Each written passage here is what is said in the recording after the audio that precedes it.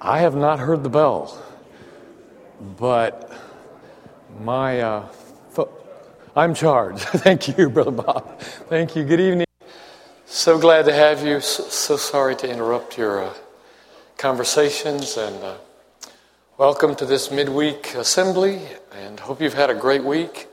Can I call this day dreary? Can I do that? My students were particularly not there today. Starting with 8:30 on, I just had to tell by the time my 1:40 class came along, I said, you guys are worthless, just worthless. I might as well be teaching the telephone poles. And they said, yeah, we don't feel good today. It was like a chorus of, I think they wanted me to dismiss class. That did not happen. But that said, I was trying to get out of them. Why is it that today was downcast? Something in it. Hope you're not feeling that way, and hope that you've had a great day. And turn open to Acts chapter 8, please. I am supposing that these texts are well familiar to you, and I am encouraging and inviting your comments. And we are not covering the whole book of Acts. We're just doing the first 12 chapters. We're looking at the first few years of our ancestors in the faith. The title that we assigned to our quarter study in the auditorium these Wednesday nights is our roots. We're trying to extract lessons from these, and here's my suggestions for tonight. And then, of course, you can do what you want to with them. You can revise them, or let's start with lesson number 1. Let's see. Righteous fanaticism. And this is where you go, what? Righteous fanaticism. I think we're going to learn first off about how to be fanatic about the right thing.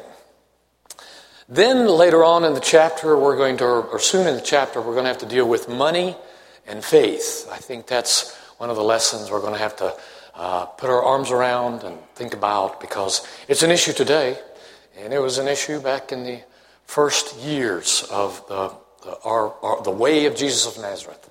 And then, of course, there's the issue of diversity. Diversity in the church. That is an issue that pops up in the early church, just as it does with us today. So, let's just start you out. I got a phone call from my father today. That's not particularly significant, except that he's in Italy. And he was in the city of Palermo, which is on the central city of the island. In 1960, what's the math there? 40, 50, 54 years ago, he went there as a missionary. I don't remember how old he was. And he drugged me along. I was 4 years old. I didn't have a choice. And so he's back where he started his mission work, just out of Lipscomb. And it brought to my mind the following thing. I asked him about the brethren there in Palermo. And this is stereotypical, I'm exaggerating, but here's to get us started. At an Italian dinner table, there are 3 things you're not supposed to discuss. Can you guess? Politics. Religion. One more. If we're going to talk about fanaticism, we probably should talk about sports too, right? Don't talk about sports. You'll divide the family. The dinner will go badly. Don't talk about politics. There's bound to be a communist among us, right? And thirdly, don't talk about religion, okay? Anything else is good, okay? Because the Italians stay around the dinner table for 2 hours, so you got to talk about something. But what you cannot talk about is the things that divide. You can only talk about the things that are, unite or something like that. So, fanaticism. I asked the Purvis family permission. In my opinion, the Purvis family are fanatical about Auburn. That's my opinion. And I respect that. In my opinion, Doug Smith is fanatical about Alabama, although he denies it. That's what I think, okay? All right. What can you be fanatical about? We think of fanaticism is now given to people who in the name of Allah behead. Is that correct? And people who, at the same time, express their faith in the public square and make it a part of the living and who they are. we have the first example of righteous fanaticism, seems to me, in the early church. So let me get us off the text of Acts chapter 1, which are not in, but let me go ahead and tell you why I had that up and come to chapter 8 into righteous fanaticism, which I think is the first lesson for me out of this early church history. The last words of Jesus before he ascended into heaven are recorded there, the ascension. This is what he said. He said, he says to the apostles, to the 11, will receive the whole power when the Holy Spirit has come upon you. You will be my witnesses. And he says, in Jerusalem, in Judea and Samaria, and to the ends of the earth. We have been in chapter 1 through 7 up to this point, and the gospel has been mainly in the first of those 3 steps that Jesus says to the apostles, this is how it's the way the gospel, the good news, is going to expand. It's going to first be in Jerusalem. And I have to tell you, I think it's been in Jerusalem for several years. I don't know how long, but I think the distance between Acts chapter 1 and Acts chapter 8 is a few years, maybe 2, 3. You can't tell because Luke doesn't tell you what day it was and what month it was. It's not particular to the first century storytelling. So I think time has passed a few years. So the gospel has now grown from 120 scared people, our earliest ancestors in the faith, to 3,000, to 5,000, and to how many thousands are there now that are of the way of Jesus of Nazareth when the first persecution happens. Now look at step 2. Judea and Samaria. And in chapter 8, we go to Samaria. So that's phase 2, like a rock that's thrown in a pond, and you see the ripples. And the first ripple is Jerusalem, second ripple is Judea and Samaria, and then the third ripple is to the ends of the earth. And that's the way in which Luke is actually going to tell the story of the book of Acts. And right now, you're going from ripple number 1 to ripple number 2 as you step into Acts chapter 8. So let me step away from that and bring us to the text that we need to bring and talk about the right kind of fanaticism. Acts chapter 8. Skip through the first part. There arose on that day a great persecution against the church in Jerusalem. They were all scattered throughout the regions of Judea and Samaria, except the apostles. Except the apostles. Devout men buried Stephen and made great lamentation over him. But Saul was ravaging the church and entering house after house. He dragged off men and women and committed them to prison. We're going to see more Saul in chapter 9, so we'll leave him and focus on a couple of things in these verses. The intent of the Sanhedrin in killing Stephen was to stop this movement in its tracks. They achieved exactly the opposite goal. The gospel had stayed for the most within the confines of the capital city, 200,000 people in Jerusalem, of which I'm going to estimate 8 to 10,000 now are of the way. So 5% maybe of the population had now become followers of the way of Jesus of Nazareth. A real nightmare for the Sanhedrin, for the Pharisees and Sadducees. The killing of Stephen was meant to try to do an ultimate thing and stop it. And the goal was, we're going to have to kill more than that, probably. They knew that. And so persecution starts. And last time we said, Stephen is a Hellenistic Jew. And it seems to us that since the apostles are not targeted, that the group that got targeted of Christians were probably Hellenistic Jews like Stephen. Whichever way it is, after they bury Stephen, what you see in verse 1, and they were scattered throughout the regions of Judea and Samaria. So the very thing that the Sanhedrin did not want, which is for people to flee, well, let's rephrase that. They wanted them to flee. They didn't want them to flee with their faith. They wanted them to abandon the faith. Stop talking about the name of Jesus. Stop using that name. Do your thing in the privacy of your home, but do not share it with anybody else. Do not spread this thing. Do not carry it. We'll leave you alone if you'll live it out quietly in your little homes. But if you do not stop this, then this Stephen's not going to be, he's the first of many who is going to die. And of course, the Sanhedrin does have that power. While by law, only the Romans could put to death, in reality, on the ground, yes, all you have to do is utter the word blasphemy, And, of course, they just took Stephen outside the city walls and crushed his skull with stones. They're going to do that, and the Romans are not going to stop them. Because in this religious thing, the Romans see the Jews as fanatical. They are fanatical about their monotheistic God. They're just different. They're weird. They're strange. And they will die for their God, which is absolutely staggeringly inconceivable.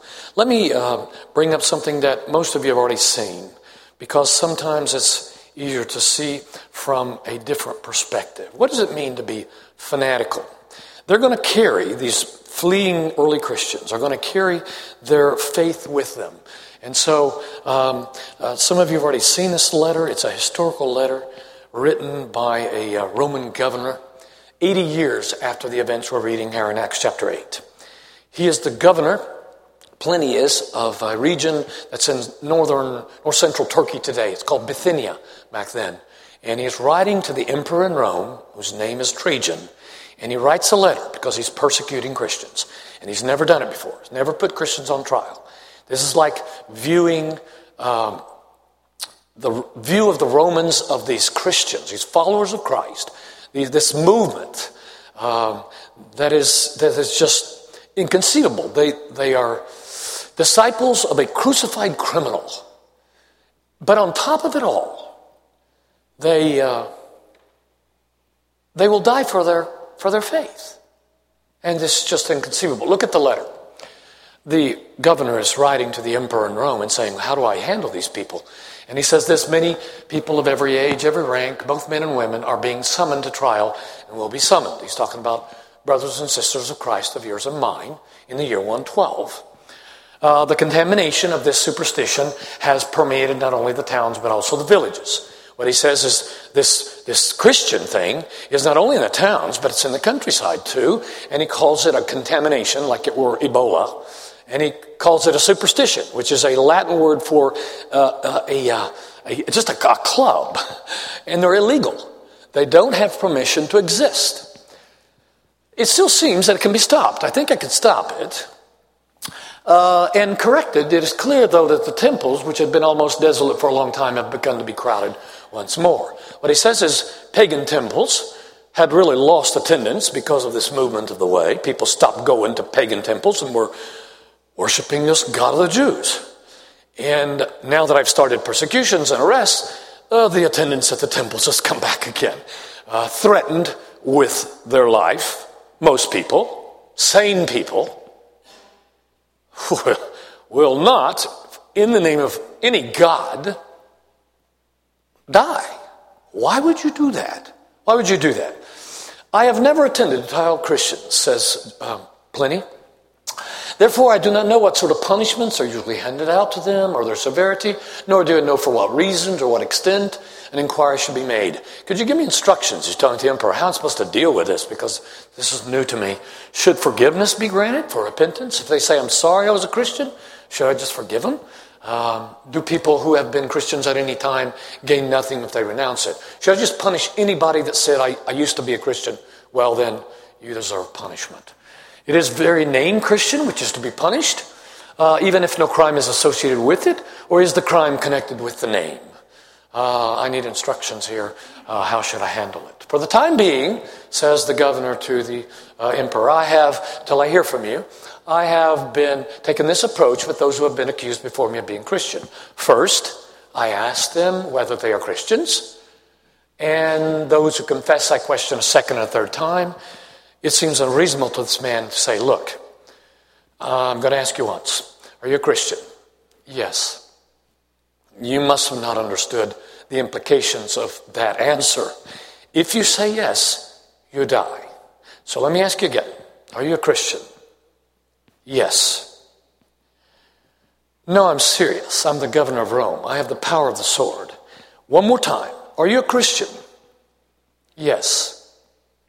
What he says is this: those who confess, I question a second or third time, threatening them with punishment.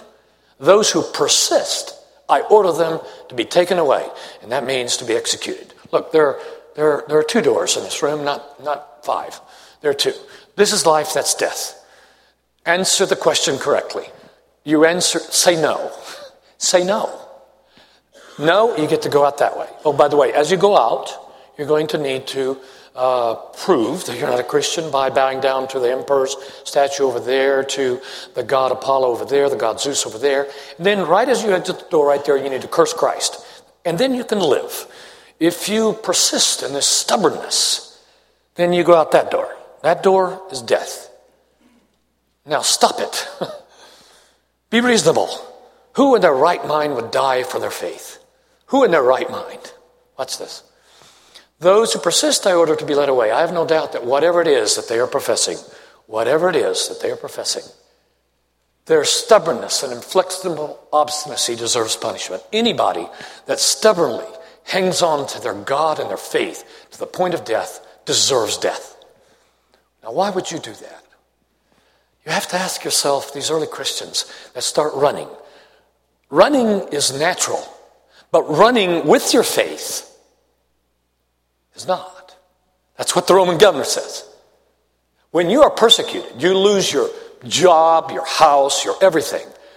You run, but you don't run with the faith that made you lose all those things. You ditch the faith. But these people won't do that. The most remarkable part is the last one. In addition, they curse Christ. I'm told that true Christians cannot be forced to do any of these. It's very perceptive of this smart, intelligent guy. Plenty. We know his family. We know him. We know his father. He was an admiral in the Navy. He says, one thing I've figured out is that true Christians cannot be forced to do any of these things. Now, put this in perspective. This is 80 years after the first localized persecution of Christians in Jerusalem. What did they do? And that's the text that we are in, so let me go back to it and move away from here. Please stop me anytime you have a comment or question. Acts chapter 8, we are back there, and we are looking at what our ancestors in the faith did when duress began. And here is where we are at, right here, verse 4. Now, those who were scattered went about, what? Isn't that encouraging? What do you think? Yes, we're weird. When we are forced to run, we carry our faith with us. It's who we are. When we get on a plane, when we travel, we don't leave our faith behind.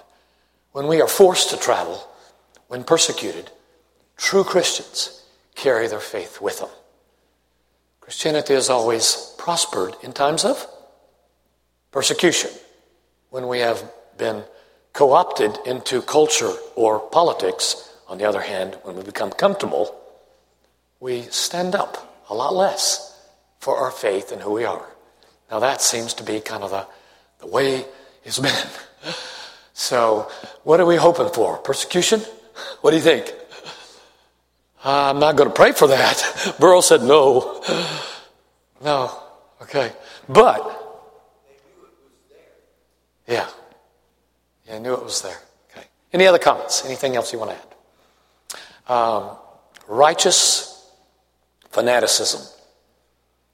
So, I'm a Florida State fan, but I'm not really a fanatic about it. We'll either win the national championship again or not. That will not matter much in the scheme of things. But am I a fanatic about my faith? The answer is, you betcha. You betcha. It defines who we are. When we travel, we take it with us. When we're forced by state or persecution, we have to stand up, we have to speak up, it is in our nature, it is who we are. Okay? Any other comments about verse 4? Otherwise, we got to talk about money and religion. And that's number 2. Any other comments? Surely. All right. Verse 5, you know the story. Let's read it. Philip went down to the city of Samaria and proclaimed to them the Christ. In the book of Acts, there are no headers, breakings. Luke just simply jumps from one narrative to another, and he just jumped. It was about the year 33 or 34 AD when persecution began. And then one of the 7 deacons, I think, of chapter 6, Philip, goes on the road and goes up the road. Let's look at the map here a second. Right here, this is where Jerusalem is, and there is where Samaria, the region, is. But Samaria is not just a region, it's also a city. There's a major city called Samaria. It's right there where the dot of the I is on Samaria. So he goes to the city of Samaria. So what did Jesus say? You're going to be my witnesses to Judea, to Jerusalem, then Judea and Samaria, and here's where phase 2 begins in earnest in about the 3rd or 4th year. And so Philip is identified. Please notice the topography of Israel. Do you see there is the region and there is the city of Samaria, and this is the coastal area, and this is about 1,500 feet up in the air. So there's some significant hills and mountains and travel that's involved there. And archaeologists have excavated the capital city of Samaria. And we have found a few things there. That's where it is again, in Palestine. And they have found the old wall, the remnants of the old temple that was there, a stadium from the Roman times. They found several things from the capital. But what happens in about the year 33 AD is that one of the deacons in the Jerusalem church, who has been vested by one of the apostles, put their hands on him, he travels up to Samaria. And this is what the text says. Philip went down. He actually goes up, but from Jerusalem, which is 2,600 feet up in the air, he goes down. When Philip went down to the city of Samaria and proclaimed to them the Christ. And the crowds with one accord paid attention to what was being said by Philip when they heard him and saw the signs that he did. He operated miracles. Signs were a testament to the provenance, the veracity of the person that was speaking. The message was what mattered. The signs were to prove they were from God. He was given by one of the apostles laying hands on him the power to do signs, charismatic gifts. For unclean spirits, here's what he did. He was able to do. Unclean spirits, crying out with a loud voice, came out of many who had them.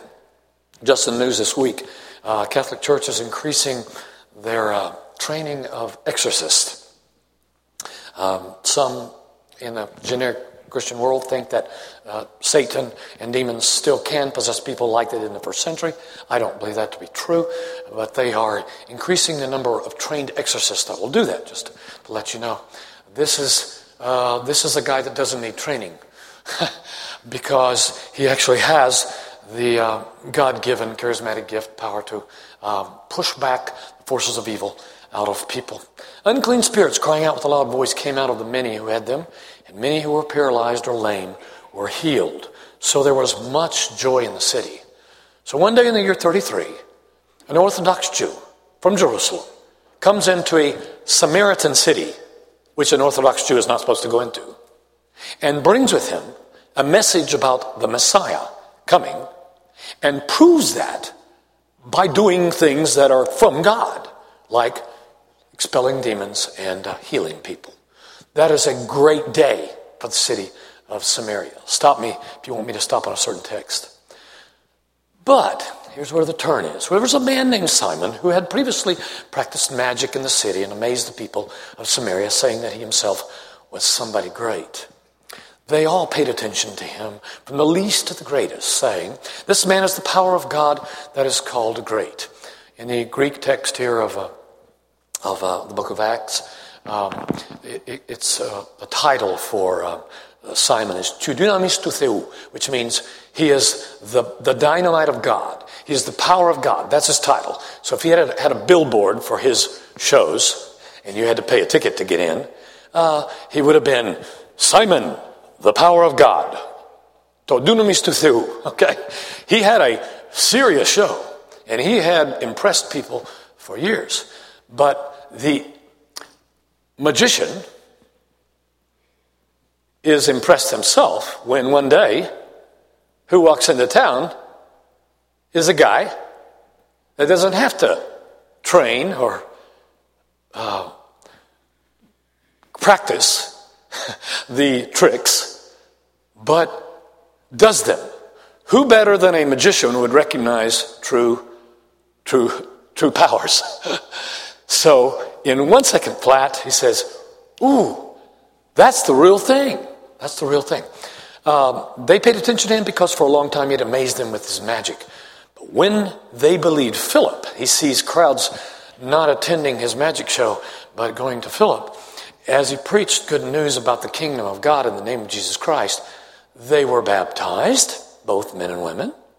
Even Simon himself believed, and after being baptized, he continued with Philip, and seeing signs and great miracles performed, he was amazed. So the amazer was amazed.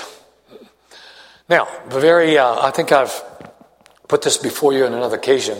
I'm not sure what to make of this text.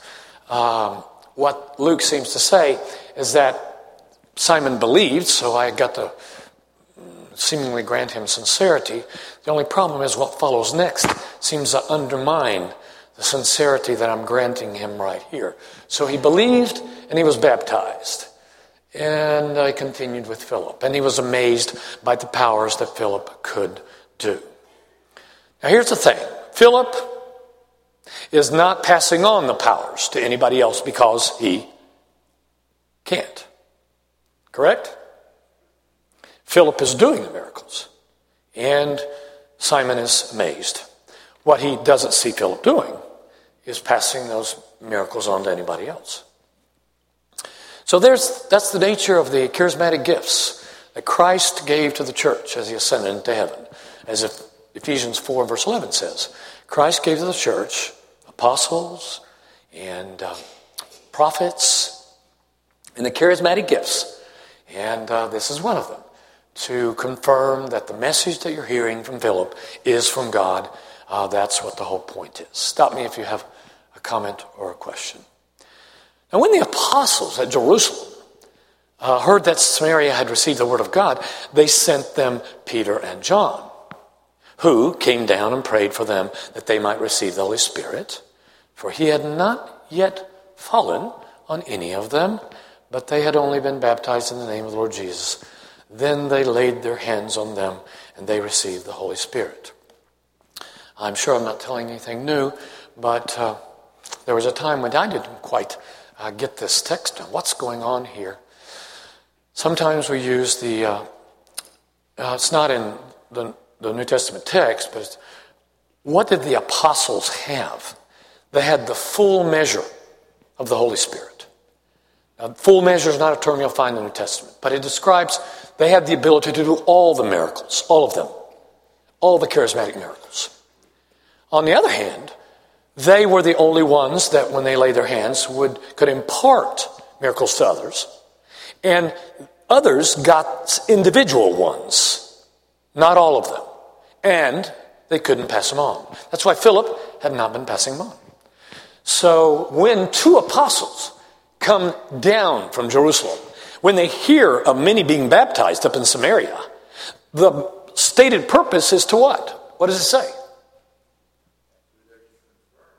They're there to confirm, and they lay their hands on some, and when they do that, some are able to have charismatic gifts. Again, not all. Some are able to have some of the charismatic gifts. Now that is how I read it. Any comments or suggestions there of what's going on? Yes? You already said that the apostles had the gifts of the Holy Spirit in full measure. Yes, sir. When they passed on the gifts of the Holy Spirit, they ordinarily would pass them on in limited measure. Not just in name, that is, you can do this or you can do that, but you cannot do everything with that gift. Sure. And they didn't choose which charismatic gifts they got.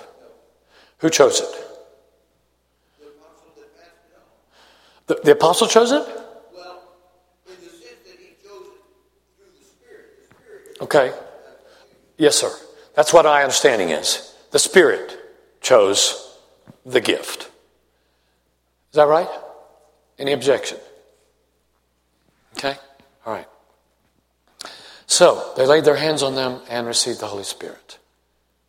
Now when Simon saw that, the Spirit was given through the laying on of the apostles' hands, he offered them money. This is where either the old Simon comes back or the Simon was never sincerely converted. I'm not sure which one. It's not my point to judge. But here's the power of money. Money when tied with religion. I say that because of the strong reaction that Peter makes here. It seems, I could be wrong, it seems that, wow, the reaction of Peter to what might seem a natural thing. He used to be a magician. And then he sees the apostles come in and pass on charismatic power. So he says, I want those. And he offers money. He offered them money, saying, give me this power also, so that anyone of whom I lay my hands may receive the Holy Spirit. That seems to be a noble thing. Seems to be, the justification. On the other hand, he had been a professional entertainer and had made a lot of money with his magic, so you got to keep that in mind. Peter says to him, and here's the whammo, it's like a 2x4 across the head. Peter said to him, may your silver perish with you because you thought you could obtain the gift of God with money. You have neither part nor lot in this matter, for your heart is not right before God. Whoa. Just an unequivocal, take that door and slam it. We are not going to go there. Separation between what? Money and charismatic gifts, for sure. But you could say money and faith if you expand that a little bit more, I think. When Jesus came into the temple, probably twice, he found in the Jerusalem temple some money changers. What did he do? The only time Jesus is violent, is that true? Not with people, but with tables, right? He's violent with tables. Yes, sir. Are you saying in this passage that Simon did not attain salvation? Spirit when No. Peter and John came? No, sorry, I didn't mean to apply that. I'm just asking how to clarify No. that, because you kept saying some earlier, but to me the passage indicates that everyone that was baptized there Yes, I'm sorry. obtained the Spirit in this situation. I understand. Right. And in total, Correct. everyone did not obtain that ability. But I'm glad you clarified. I didn't mean to leave that. And this, it's like he's wanting that extra, he's wanting that full measure. He's wanting the full measure. All of them received the indwelling of the Holy Spirit, but it was obviously without the charismatic gifts. It's what I have too.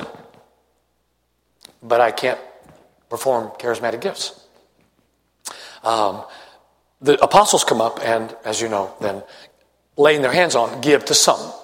But you're right, everybody receives the gifts of the Holy Spirit. Absolutely. So thank you for clarifying. Yeah. Anything else? Anything else? Yes. This situation here kind of makes me think about the occasion that Paul dealt with at the Corinthian church. Mm-hmm. I think in 13, 12. Chapter? Okay. The people there were fighting over, or not fighting, but wanting to have the best gifts. Yes. And I think not necessarily for anybody's benefit except to elevate themselves. Correct. I got the best gift. Correct. I think that's kind of what Simon wants gifts because they bring attention. Paul, of course, deals with it in the next chapter. Exactly. Comes in, he points out that you have these gifts that are for the benefit of others. Correct. And I think that's what the chapter. You don't receive, Paul will say 20 years later in the letters of 1 Corinthians, he will say, you don't receive gifts because you deserve them. You receive a gift of the charismatic gift because the church needs them. You don't act arrogant because you got them. You didn't earn it, a gift. They're for the service of the church. And by the way, the graduatory that you got of gifts, he tells the Corinthians, is they think speaking in tongues is the best one. Because that really impresses people when you start speaking in tongues. And then there's others. And he says, if I had to make a list, it wouldn't be speaking in tongues at the top. He would say, if I had to make a list, I would put prophecy up there. Why would prophecy be higher if you had to make a list? Because Paul does not say there's a graduatory of them.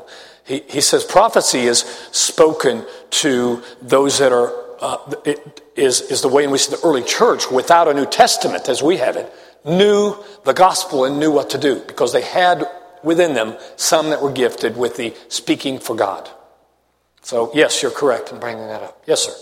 I'm still wondering. Sure. Is it your position that Simon did not receive any of the limited gifts? No. I have to read verse 17. Right. Where'd it go? Previous friend. Yeah. He believed. And he was baptized. Next screen. Oh. Verse 17 is the laying on of hands from Peter and John. Mm-hmm. And then we'll go back to all that have believed and were baptized in Samaria. Do you agree with that? That all of them received gifts? That's what I think the text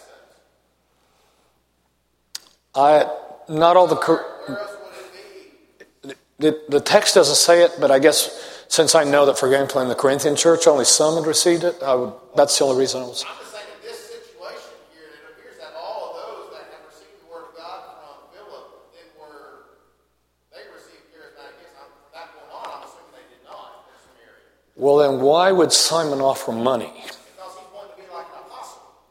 If you look at verse 19, Okay. says, hey, I see that whenever you lay your hands on somebody else, that I want that. I want to be equal to you, Peter and John. Not I want a gift. Okay. In my mind, it's almost like Simon received the gift, and then he turned around and wanted to give it to somebody else, and he realized he couldn't do it. Okay. And in verse 19, he looked at the apostles, and if you read that verse, you see that the observation is he wanted to be like the apostles and be able to pass that on. He wanted to be able to pass it on. Okay. All of them received the gift. I've always read it as he can conceive of this charismatic gifts that he can get as a major tool because he offers money, so money is on his mind. And he's going to make an even bigger show of it than he had done previously with fake magic. Verse 19 says, give me this power also, that who I lay my hand on may receive the Holy Spirit. Okay. That's what he didn't want this thing to gift. He wanted to be able to Pass it on. Okay. Burl, did you? Yes. Two thoughts. In your prior reference to Paul in Corinthians, one of the statements he makes is that I have a greater gift of tongues than all of you put together.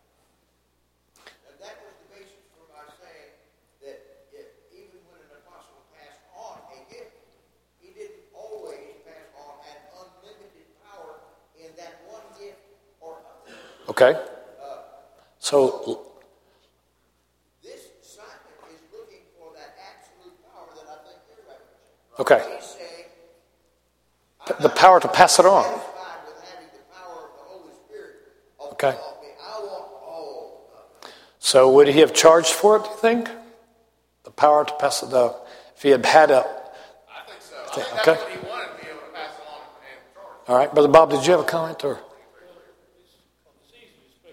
Sure. Received. I'm still there. Right. It doesn't change.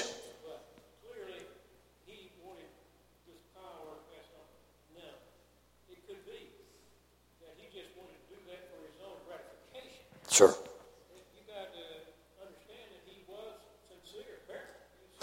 I have to grant him that. Yeah.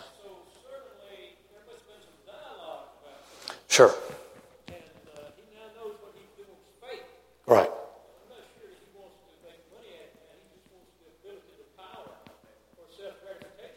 Sure. So how do you read Peter's reaction here?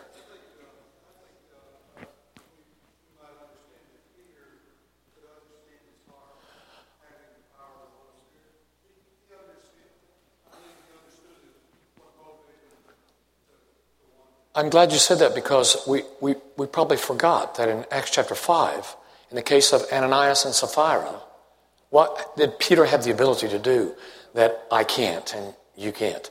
Judge the intentions of the heart. That was one of the apostolic gifts. So that's how I understand then better. He can look into his heart and he can say there's something very dark, speculative about this request, this desire. It's not natural. It is bad. And it needs to have the door slammed on it as fast as lightning. So now the reaction of Simon. Peter says, repent, therefore, of this wickedness of yours, and pray to the Lord that if possible the intent of your heart may be forgiven. Here's that intent of the heart thing, right? And then I see that you are in the gall of bitterness and in the bond of iniquity. Wow. How did he get there so quick? You have to ask yourself. If you grant them sincerity, a few verses before, how did he get to the gall of iniquity here? Yes, sir.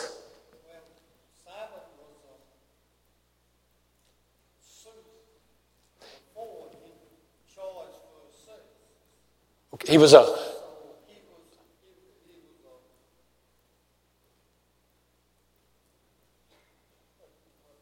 sorcerer, a magician? Okay, yes.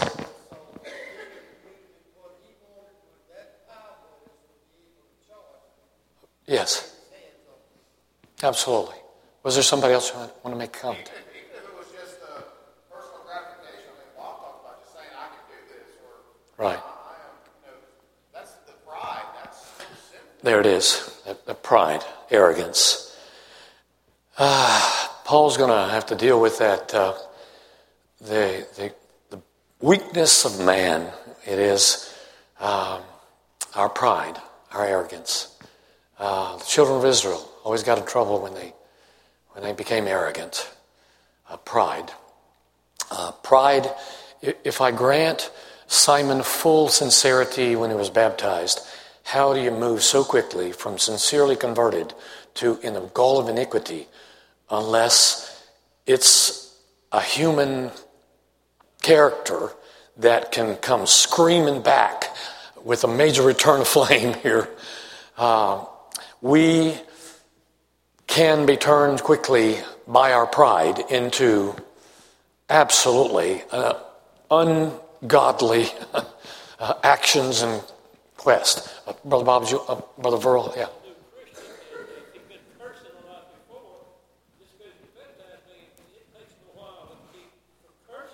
That's a good point.